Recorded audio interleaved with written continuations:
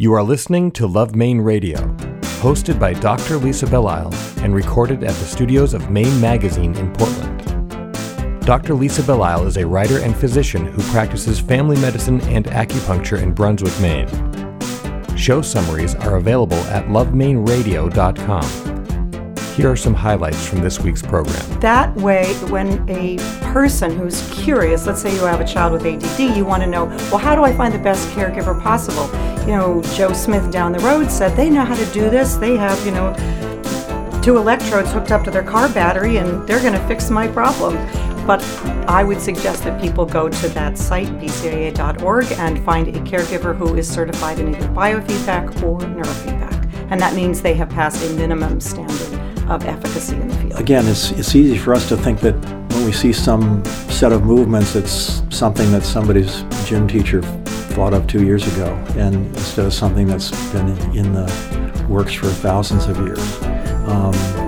But in Chinese medicine, as you well know, there are organ systems that are sort of identified and worked with, and there are particular movements that and points of focus with the mind that help to activate those particular organ systems. So the meridians that are connected to those organ systems would be particularly in play. This is Dr. Lisa Belisle, and you are listening to Love Maine Radio, show number 291, Brain Training and Tai Chi, airing for the first time on Sunday, April 16, 2017. We all have within us what we need to be healthy. Today, we speak with 2 people who are helping others create and reinforce optimal patterns for wellness within the brain and body. Pamela Blodgett is a counselor and educator who practices neurofeedback and biofeedback.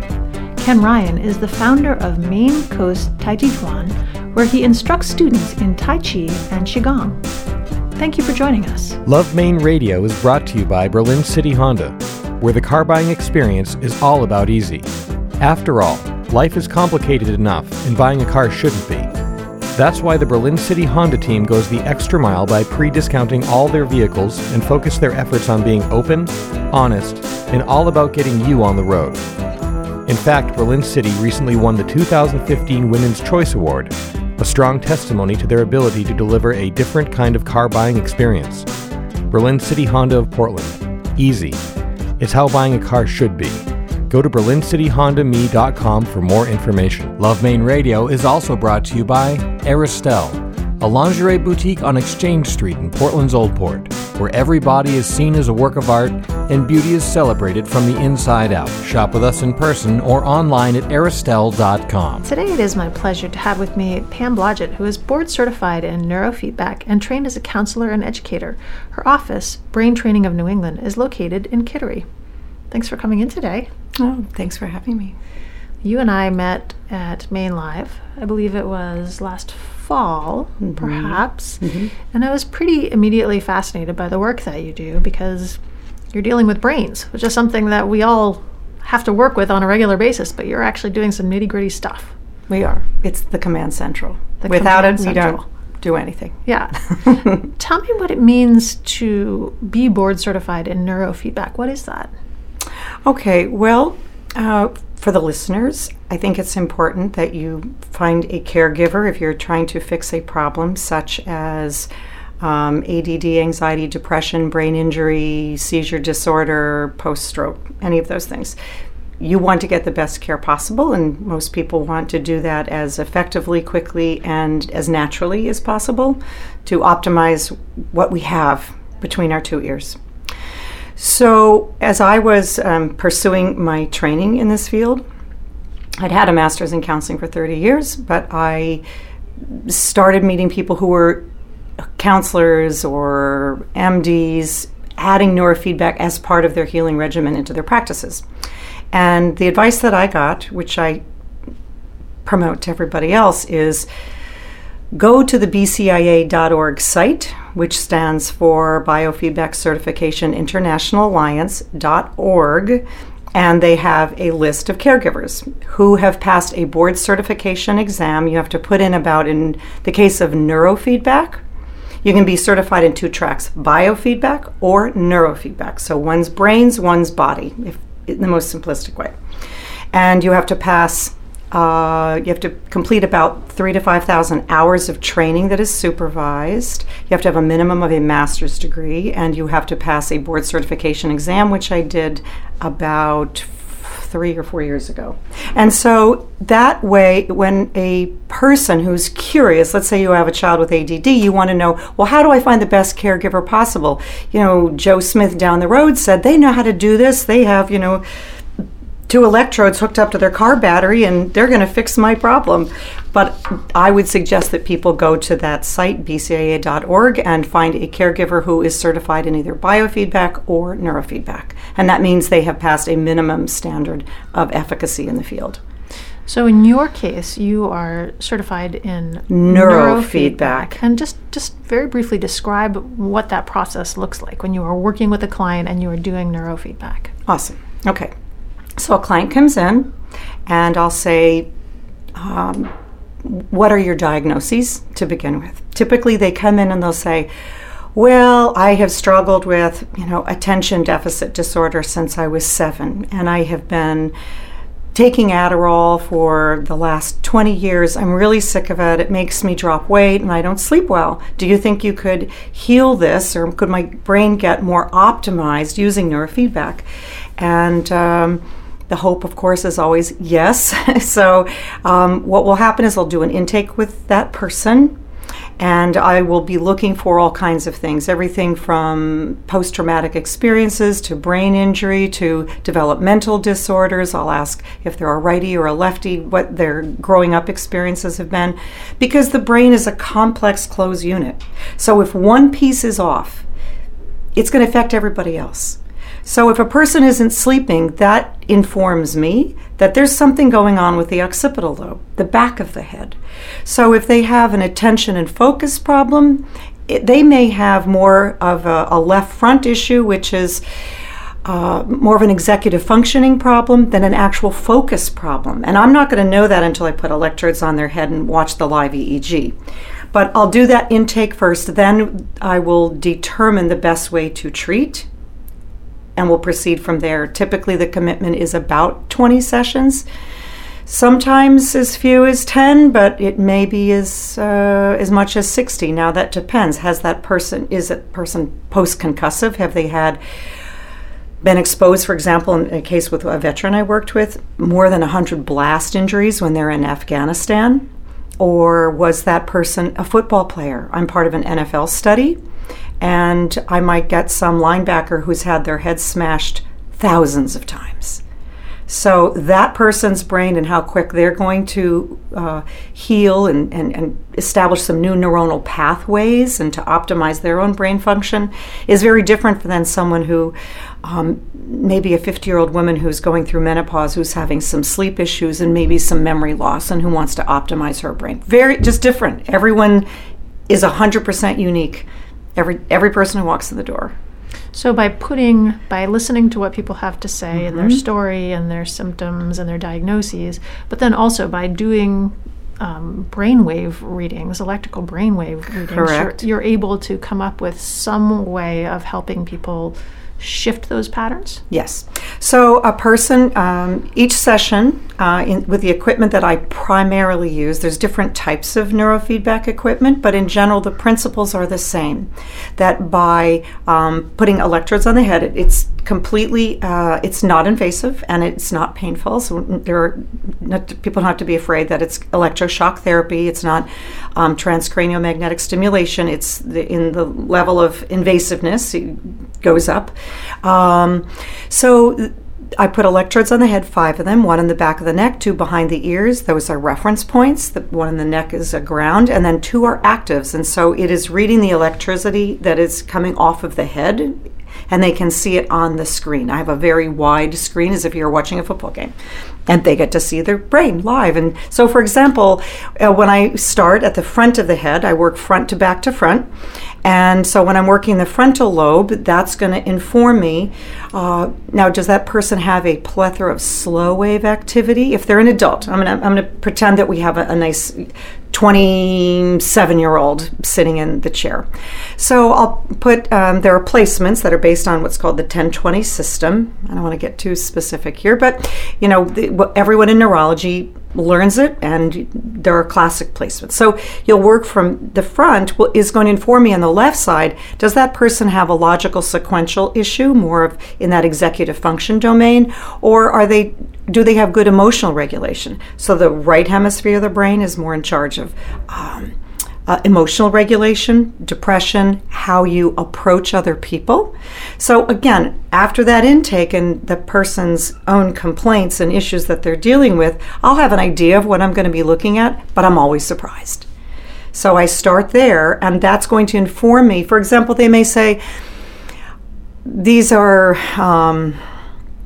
trying to think of specific clients. So I'll say, well, this is interesting that you complain about ADHD, and yet I'm not seeing excessive high wave activity at the motor cortex of the brain, the top. I'm pointing to my head, and no one can see me doing that. But then there might be. And so I might get surprised, and I might have a client, I'll say, wow, look at all of that high wave activity that's happening at the top of your head, where it should be more of in an alpha range, more of a focused yet relaxed state. And when I see excessive beta wave, that's a high speed activity, that's paying attention, or maybe driving your car, that's in the beta range, or doing your taxes, yay. And I'll ask them, I say, well, how do you sleep? And one of the funniest responses I've gotten is, well, when I wake up in the morning, my pillow's in the kitchen. And I said, well, how do you manage all this excessive motor activity? And they said, I have to jog or do something physical every single day just to calm my body down. So those kinds of things inform me. So when I see it in a child, excessive motor activity, I will suggest to the parent, this is a kiddo, you need to get out and jog and run and walk and have a skateboard, whatever that activity is, to wear off some of that excessive activity. In terms of slow wave activity in the front of the brain, I can also be informed, for example, even if a client doesn't disclose, if a person is smoking pot frequently, because I'll see a plethora of alpha wave activity, and they may be on a medical marijuana card, and I don't have a problem with that at all. However, if they come in with a complaint of depression, and then I find out that they're smoking pot every night to reduce anxiety, I will inform them and say, here's your brain, this is what it looks like on pot. You might just want to do an experiment. The same happens with Red Bull use, excessive coffee use, or stimulants. I'll say, well, I understand the choice that you're making and why. Let's look at your brain. Here's what it's doing. Here's what it looks like. And you just might want to think about the choices that you're making and experiment. Just experiment. Let's see how you feel after a month of no pot. And let's see what the brain looks like and see how you feel, see what your functioning is, because an excess of alpha wave in the right frontal lobe will inform me they may feel depressed. And if they do, now they're a more informed consumer of their own life. They can now make a choice about other ways they might want to deal with their anxiety and depression that is not chemical based. And you talked about Red Bull, caffeine, other substances. What do you see in the brain waves with those things? That will jack up the brain so they will have more beta wave activity, and that might give them anxiety. So if someone comes in and complains about not sleeping and anxiousness or anxiety or fidgeting excessively, we'll take a look at their brain, and I'll talk about their habits and what that's doing, and just ask them to make an experiment for themselves, not for me. I'm not dictating. But I think it helps, and I would say nearly 100% of people, when they're ready, and usually by the time they walk in my door, they're very ready to make their own choices and that are in their own best interest. And I'm just an informant. And what about things like sleep and exercise and other types of healthy activities? What do those do to the brain? Well, it appears that when a brain can calm itself, meditation is a perfect example. The best brains on the planet, and I say this every day in my office, are owned by meditators. And we know this from QEEG, quantitative electroencephalogram studies that put lots of electrodes on the heads of people who've been meditating for 30 years. When I say the best, it means that we measure intelligence by the level of alpha wave activity in the brain. And a person's whose brain can be the most responsive, meaning they don't get stuck in certain patterns of response. So a person, when you are in an alpha wave pattern, it's like in a good idol. You're aware, and anyone who meditates knows you close your eyes, and your brain will start to make, in the frontal lobe, more alpha wave. That will allow you to be relaxed, yet focused. You don't do that driving a car. But you do that when you're trying to let go of a lot of excessive stress, and that will improve your focus, and it'll also raise your IQ. So these are all things that even while I'm treating, putting electrodes on, and the brain is, I call it going to the gym. That's why my business is called Brain Training of New England. And I tell people, you don't expect to make a gym membership in January and look like Arnold Schwarzenegger by February. That's not a realistic goal. And training your brain in new patterns, having increased blood flow, making new neuronal networks.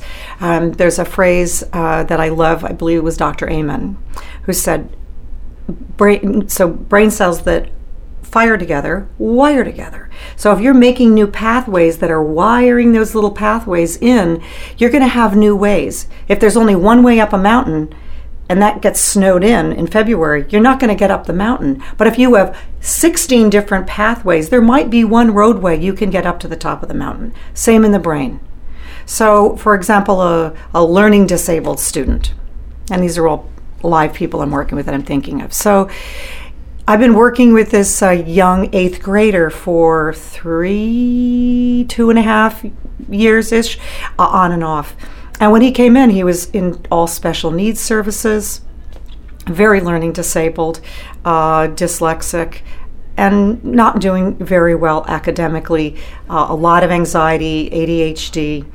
And after 2.5 years of on again, off again, adding this as part of his regimen within the school system and privately, he's now getting A's and B's. So he's about done. And I think that his brain has been optimized to a point where there's lots of new roadways. So maybe some of those pathways weren't optimized when he was born, but he has grown them. And now he has more options for seeing a math problem, more ways of looking at English and language, and he's super politically involved, and we have fascinating discussions during treatment. But this is a kiddo who I personally would love to see neurofeedback equipment in all the schools, because if you can fix these problems like attention and focus issues when they're little, then you're not going to end up with a teenager who's frustrated and has low self-worth by the time they're 15. And I hope I've stayed on topic and I've answered your questions. Yes. I don't know if I'm being logical, sequential enough. Yes, no, that's very helpful. Okay. I was just thinking about people who have had traumatic brain injuries, people who have been in combat situations, people have been in car accidents, people have been in domestic violence situations. I mean, there's some structural things that can cause, I guess, the brain patterns just go off the rails. So how do you work with that? If somebody's had enough hits in a football game over the course of their lifetime that their brains are bruised, essentially, how can you help that brain get back on track?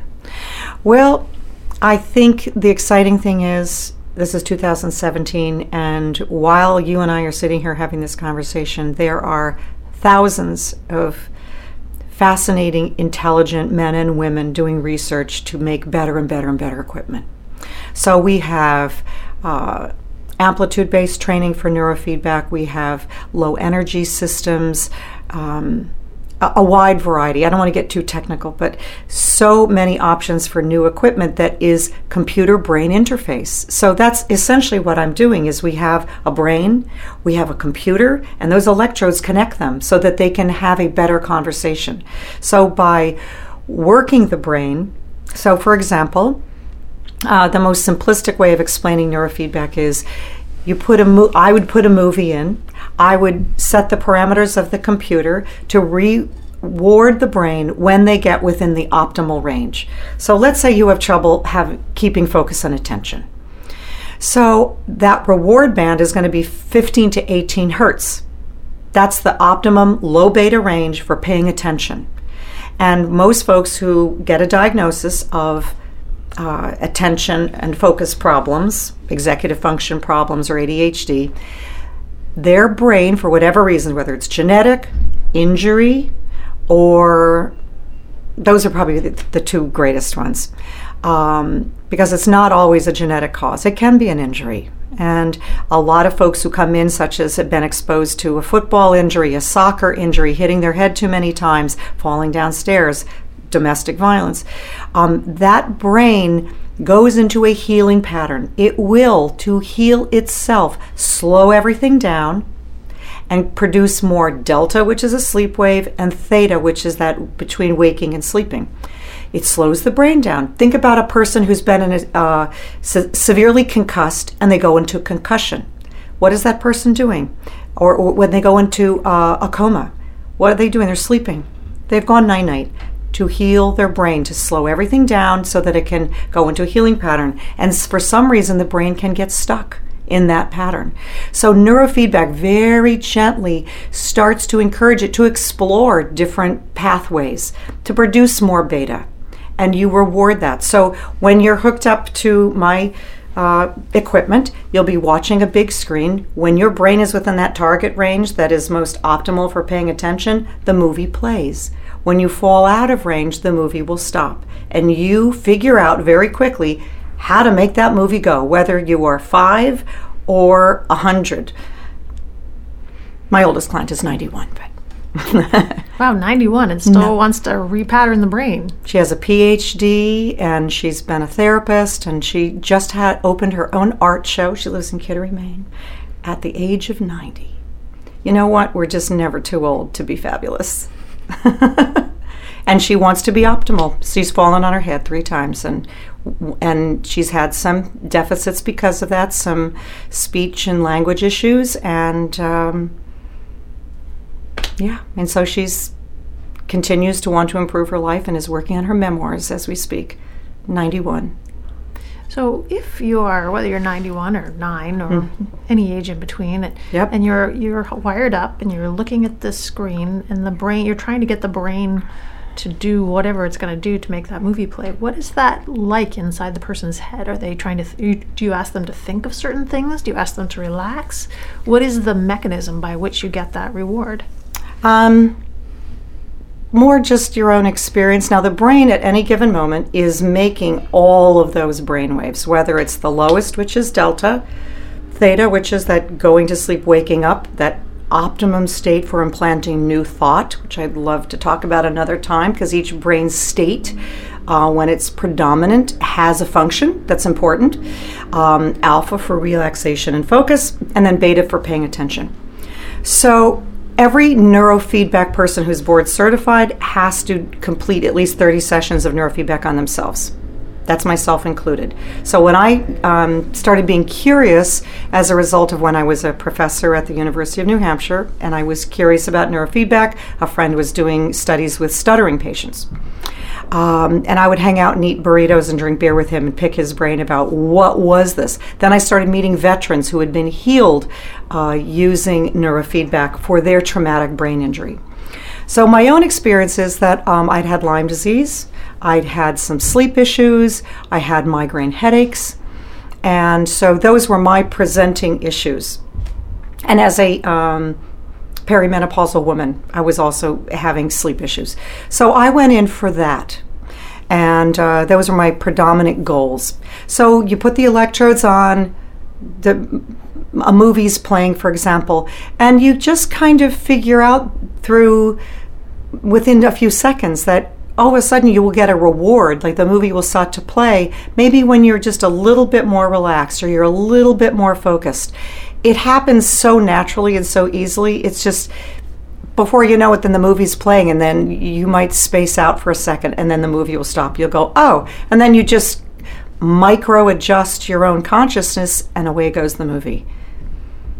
It's so non-stressful that you don't think about it. You just experience it, and away you go. Anyway. Well, tell me about the theta waves. Oh, so a lot of people talk about positive thought. How do we think more positively? How do we believe that we're worthy? How do we believe that we're a good person, that we're handsome or pretty or smart or capable? How do we access our own, what I would call superpowers, right? So we know from when we're a tiny child that our brain is in a predominantly slow wave pattern. That's what kids do. Think about when you have 3 children. Is that right, Lisa? So, me too. So how many adorable pictures do you have of your 1-year-old asleep in their spaghetti bowl, or their 2-year-old asleep on the toilet, right? They just, when they're tired, they just fall asleep. Their brain is, and infants, think of a tiny little infant, right? They sleep most of the day. That's a delta state. And then when they're kind of sleepy, their little eyes are fluttering, that's a theta state. So during those states of starting to go conscious and then moving into an alpha state, the brain is most easily able to implant.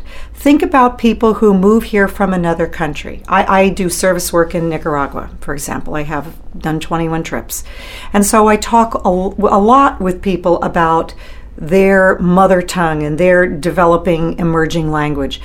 And I notice that when I'm there at the end of the evening, my brain has a harder time thinking in Spanish than it does in English. English is my mother tongue. That was implanted when I was an infant, right? By hearing my mother speak, or my father, people you loved. By the same token, if we were lucky and you had a parent who said, "Oh my goodness, you're so cute, you're so good, you're so smart, look at you, you tied your own shoe," that goes in your head. By the same token, someone we loved when we were tiny said, "It's a wall, it's a ceiling, it's a car." We do not question that. Those thoughts, that's just information we took in that theta state. It's implanted. It's a car, it's a wall, it's a shoe, it's me. I'm Pam, you're Lisa. We don't question. Unfortunately, we also were implanted with some thoughts that may not have been so constructive, such as, well, that was dumb.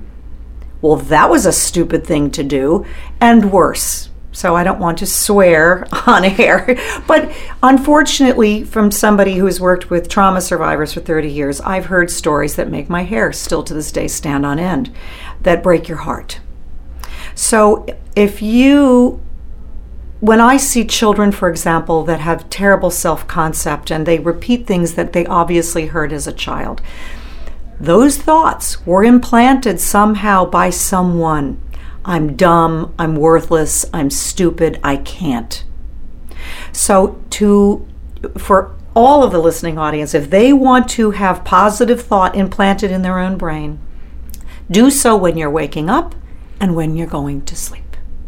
So that thought of I'm wealthy, I'm capable, I'm in the right place at the right time, everything I need is coming right to me, all of my family relationships are in great condition, I adore my son, my daughter, my husband, whatever that is.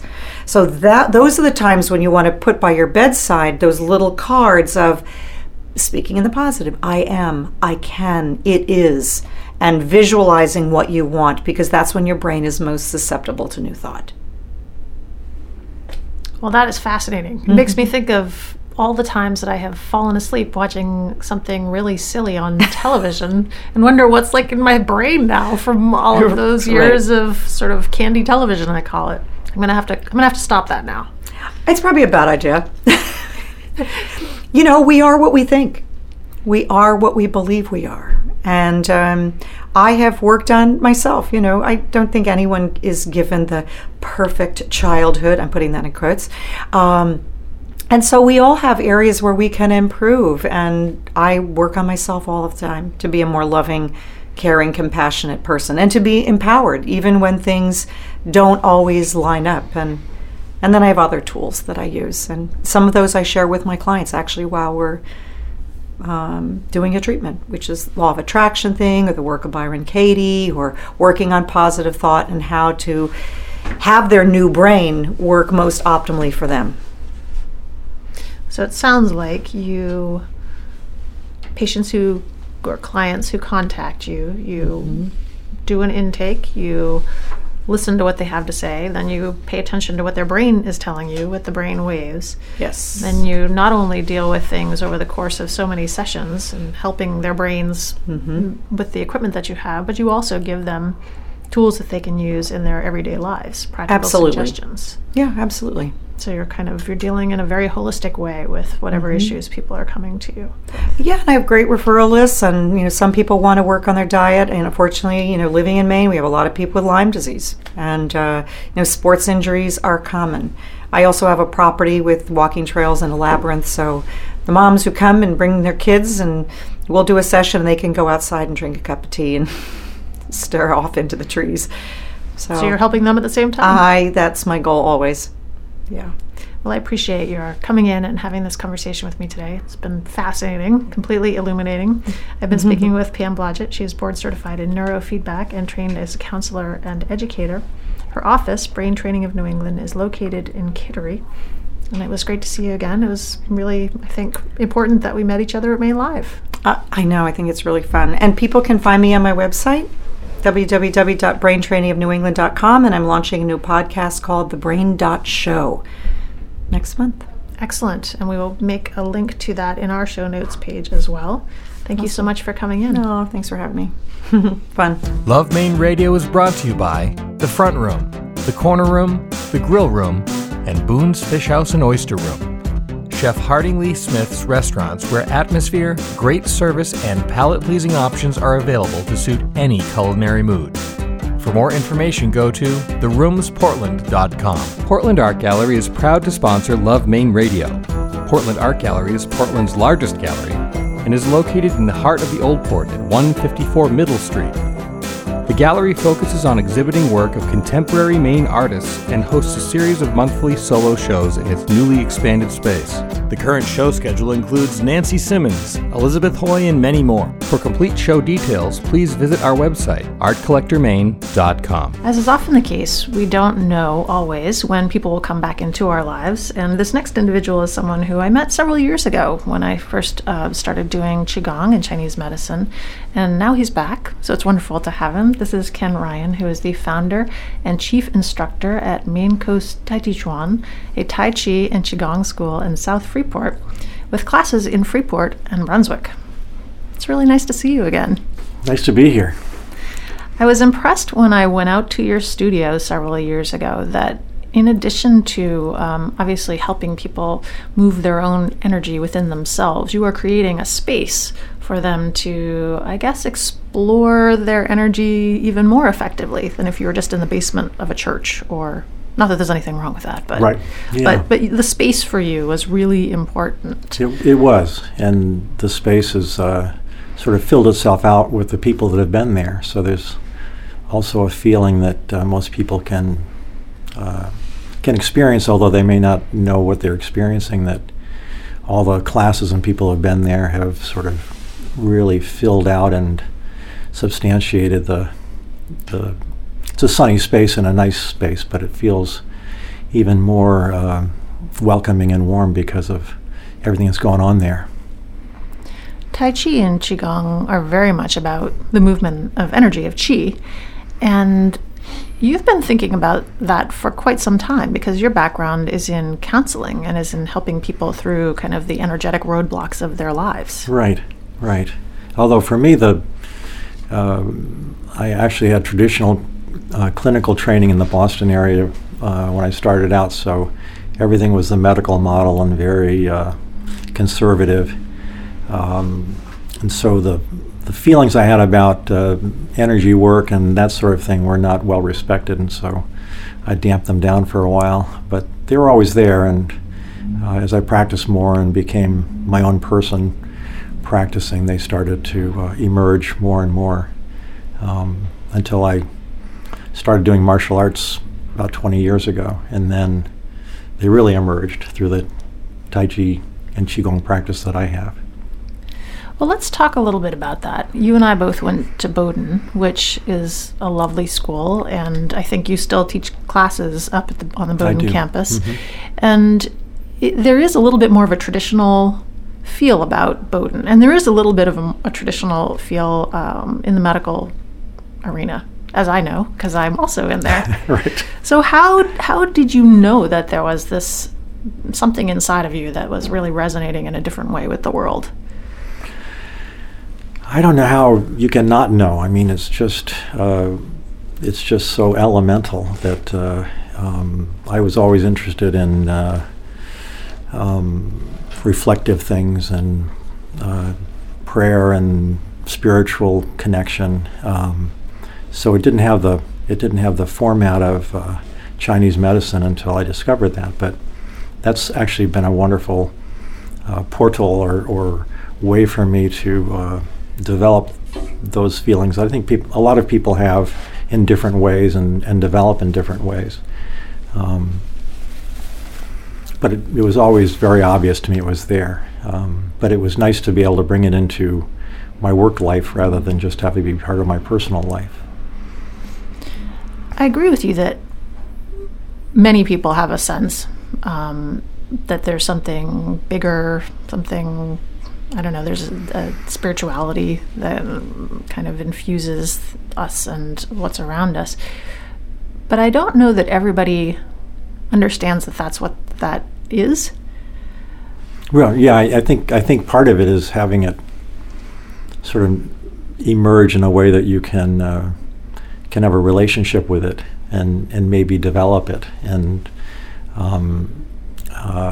participate in the making it as full as it can be in your life.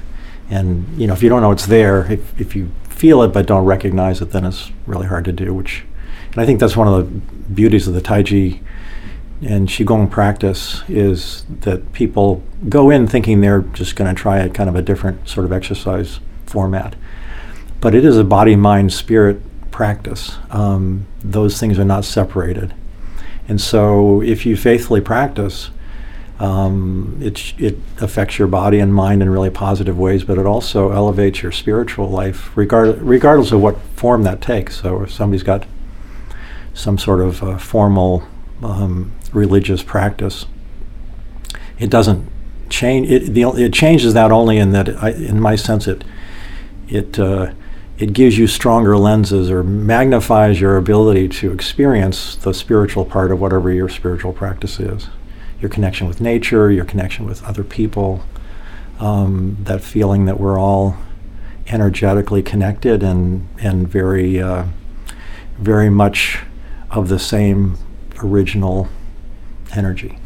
And so that the Tai Chi and Qigong practice and things like World Tai Chi and Qigong Day that sort of bring that idea of connection out on a global level, those things are all, if you practice, they'll emerge, which to me is part of the beauty of the practice.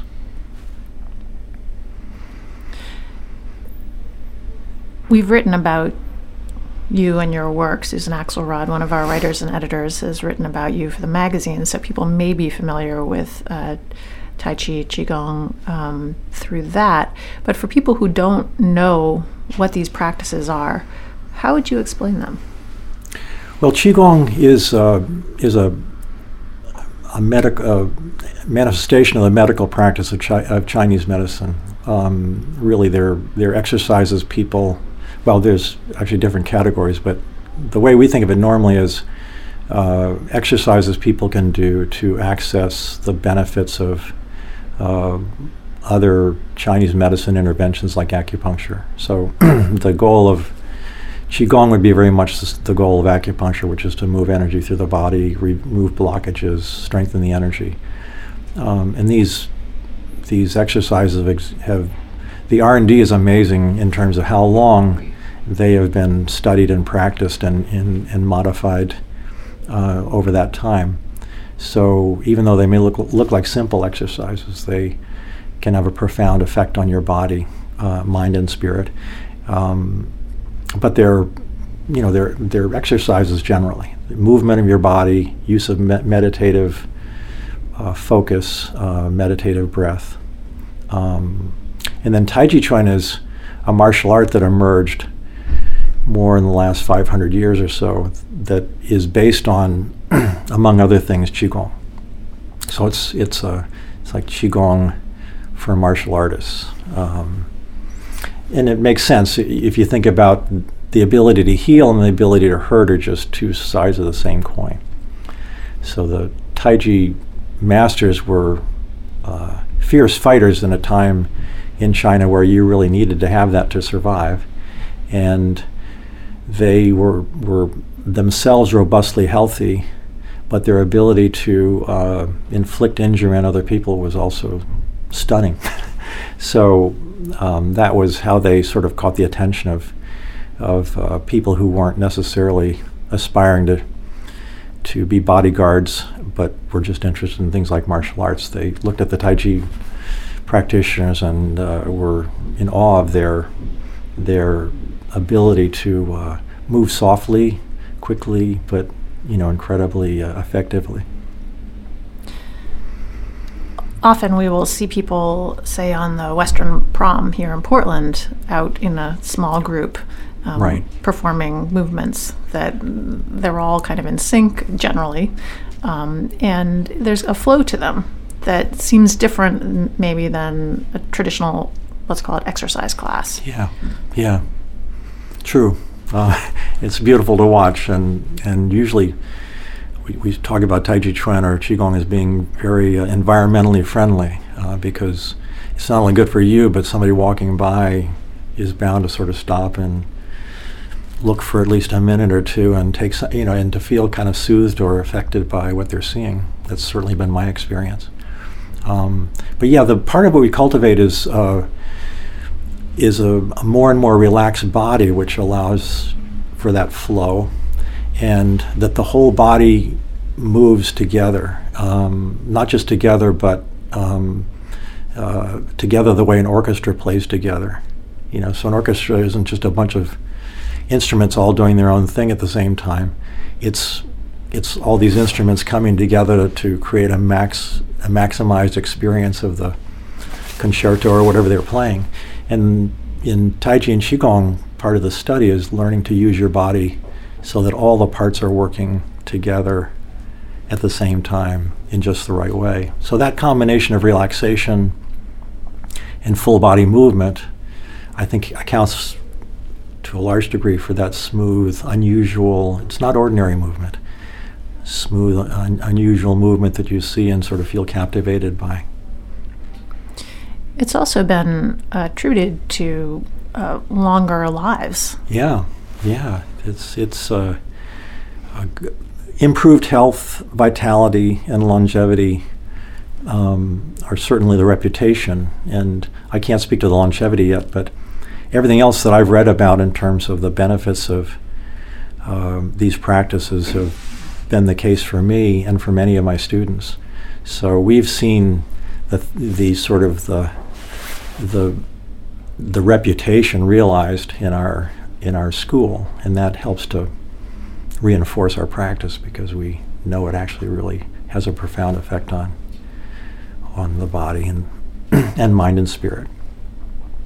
There is a relationship between the types of movements you do and the types of meridians that the energy is moving through. Yes. Talk a little bit about that.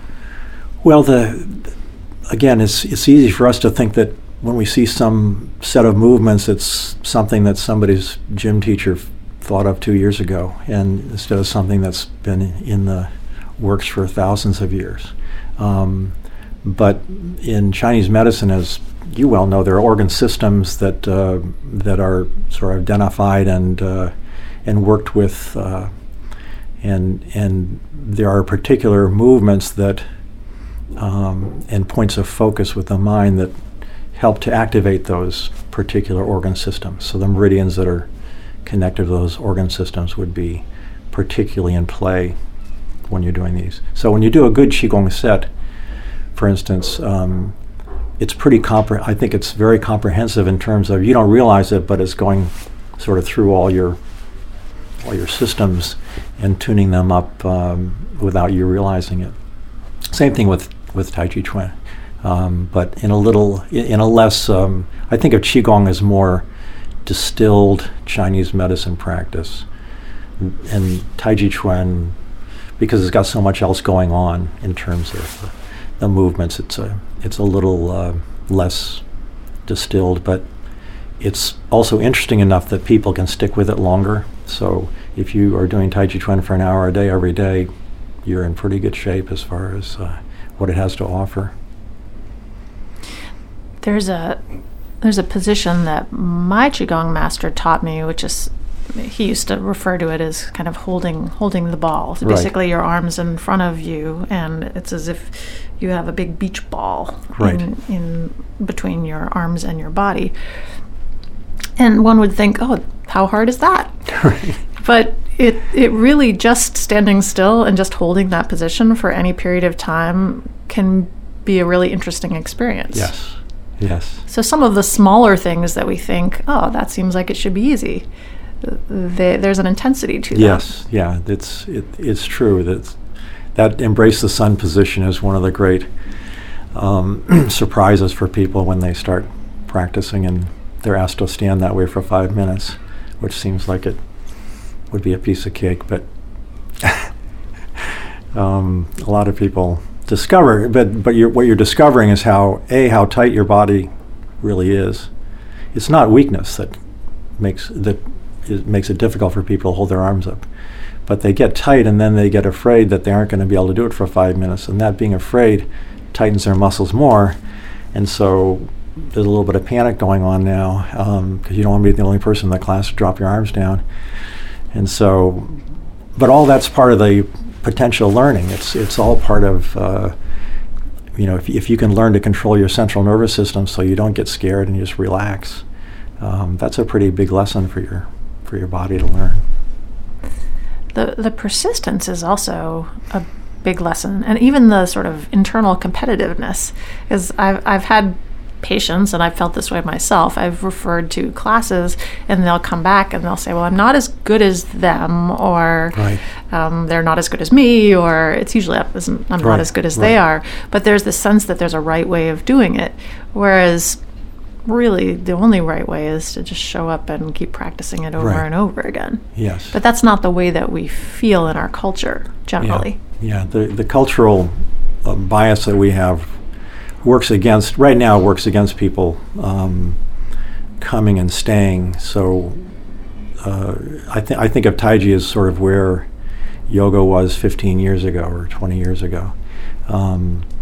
That at some point it will be very common practice, and the more common it is, the more once you get a sort of a critical mass, then people are more likely to go through that sort of self-questioning that you mentioned, because everybody's doing it, so it's not a big deal. But right now, a lot of people think about it, I think, but don't come. A lot of people call me but don't show up. A lot of people that do show up don't necessarily come back.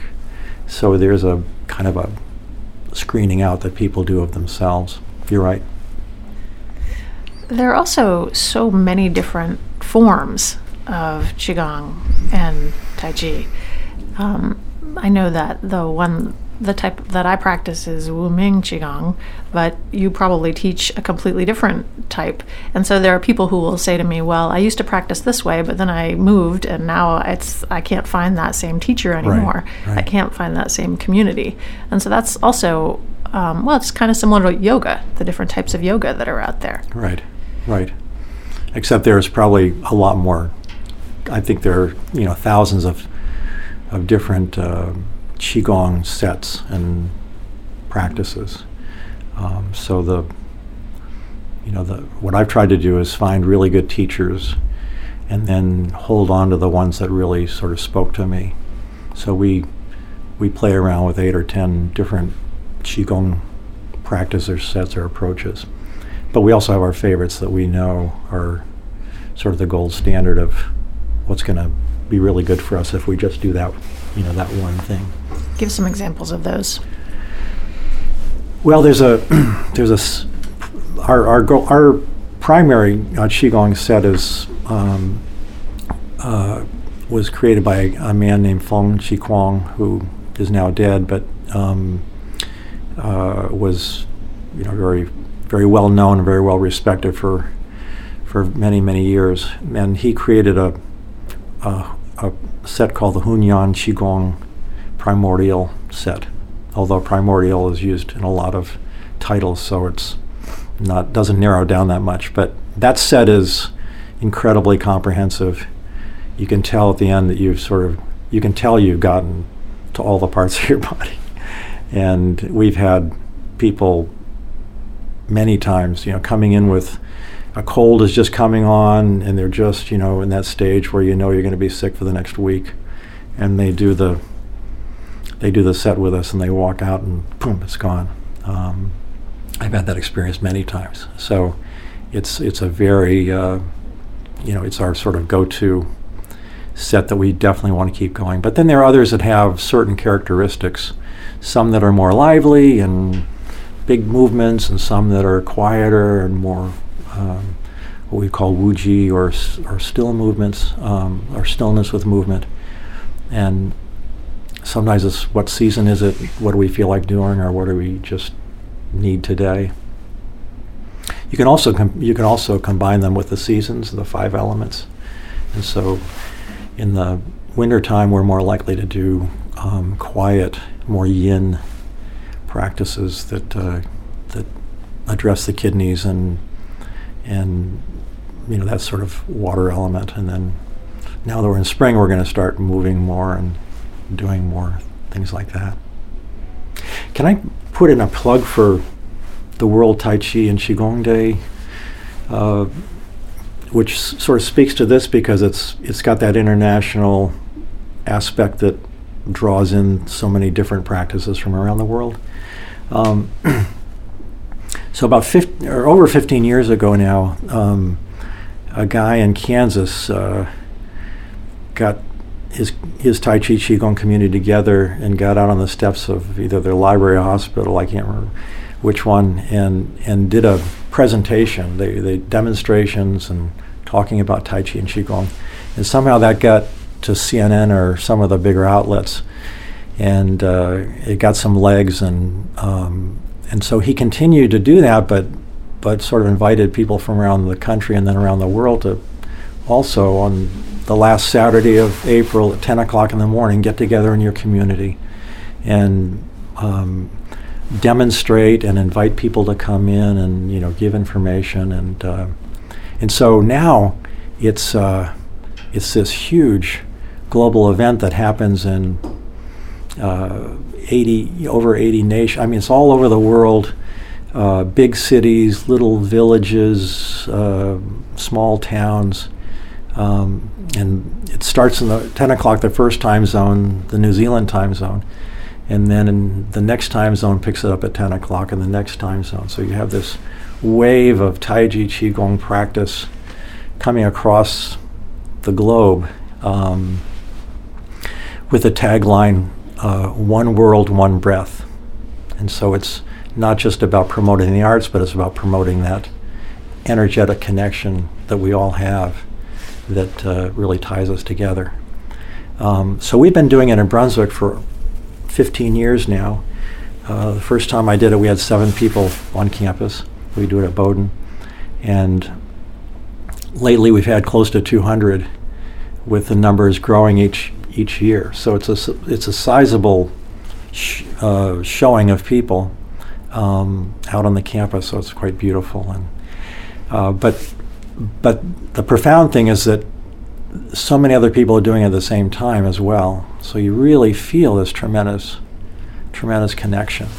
And the World Tai Chi Day organizers have done a really good job of creating a website that has pictures, videos, live streams, so you can look at all those little villages and see people in beautiful silk outfits and see people in their work clothes and big spaces, small spaces. It's really a very impressive and interesting event.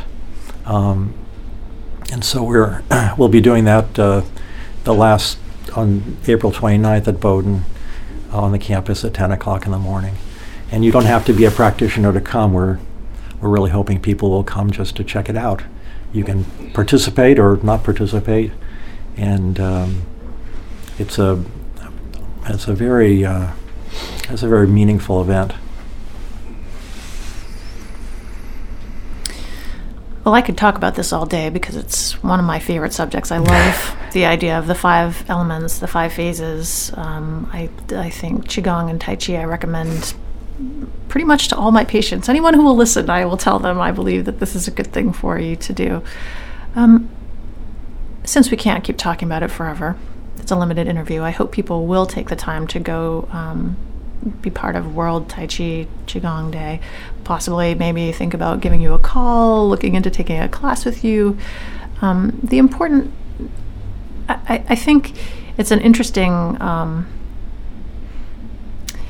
it's interesting because we're all looking for the right thing to do, the right yoga, the right exercise, the right food to eat. And the interesting thing for me about this practice has been that you don't have to reach out of yourself to bowl something in.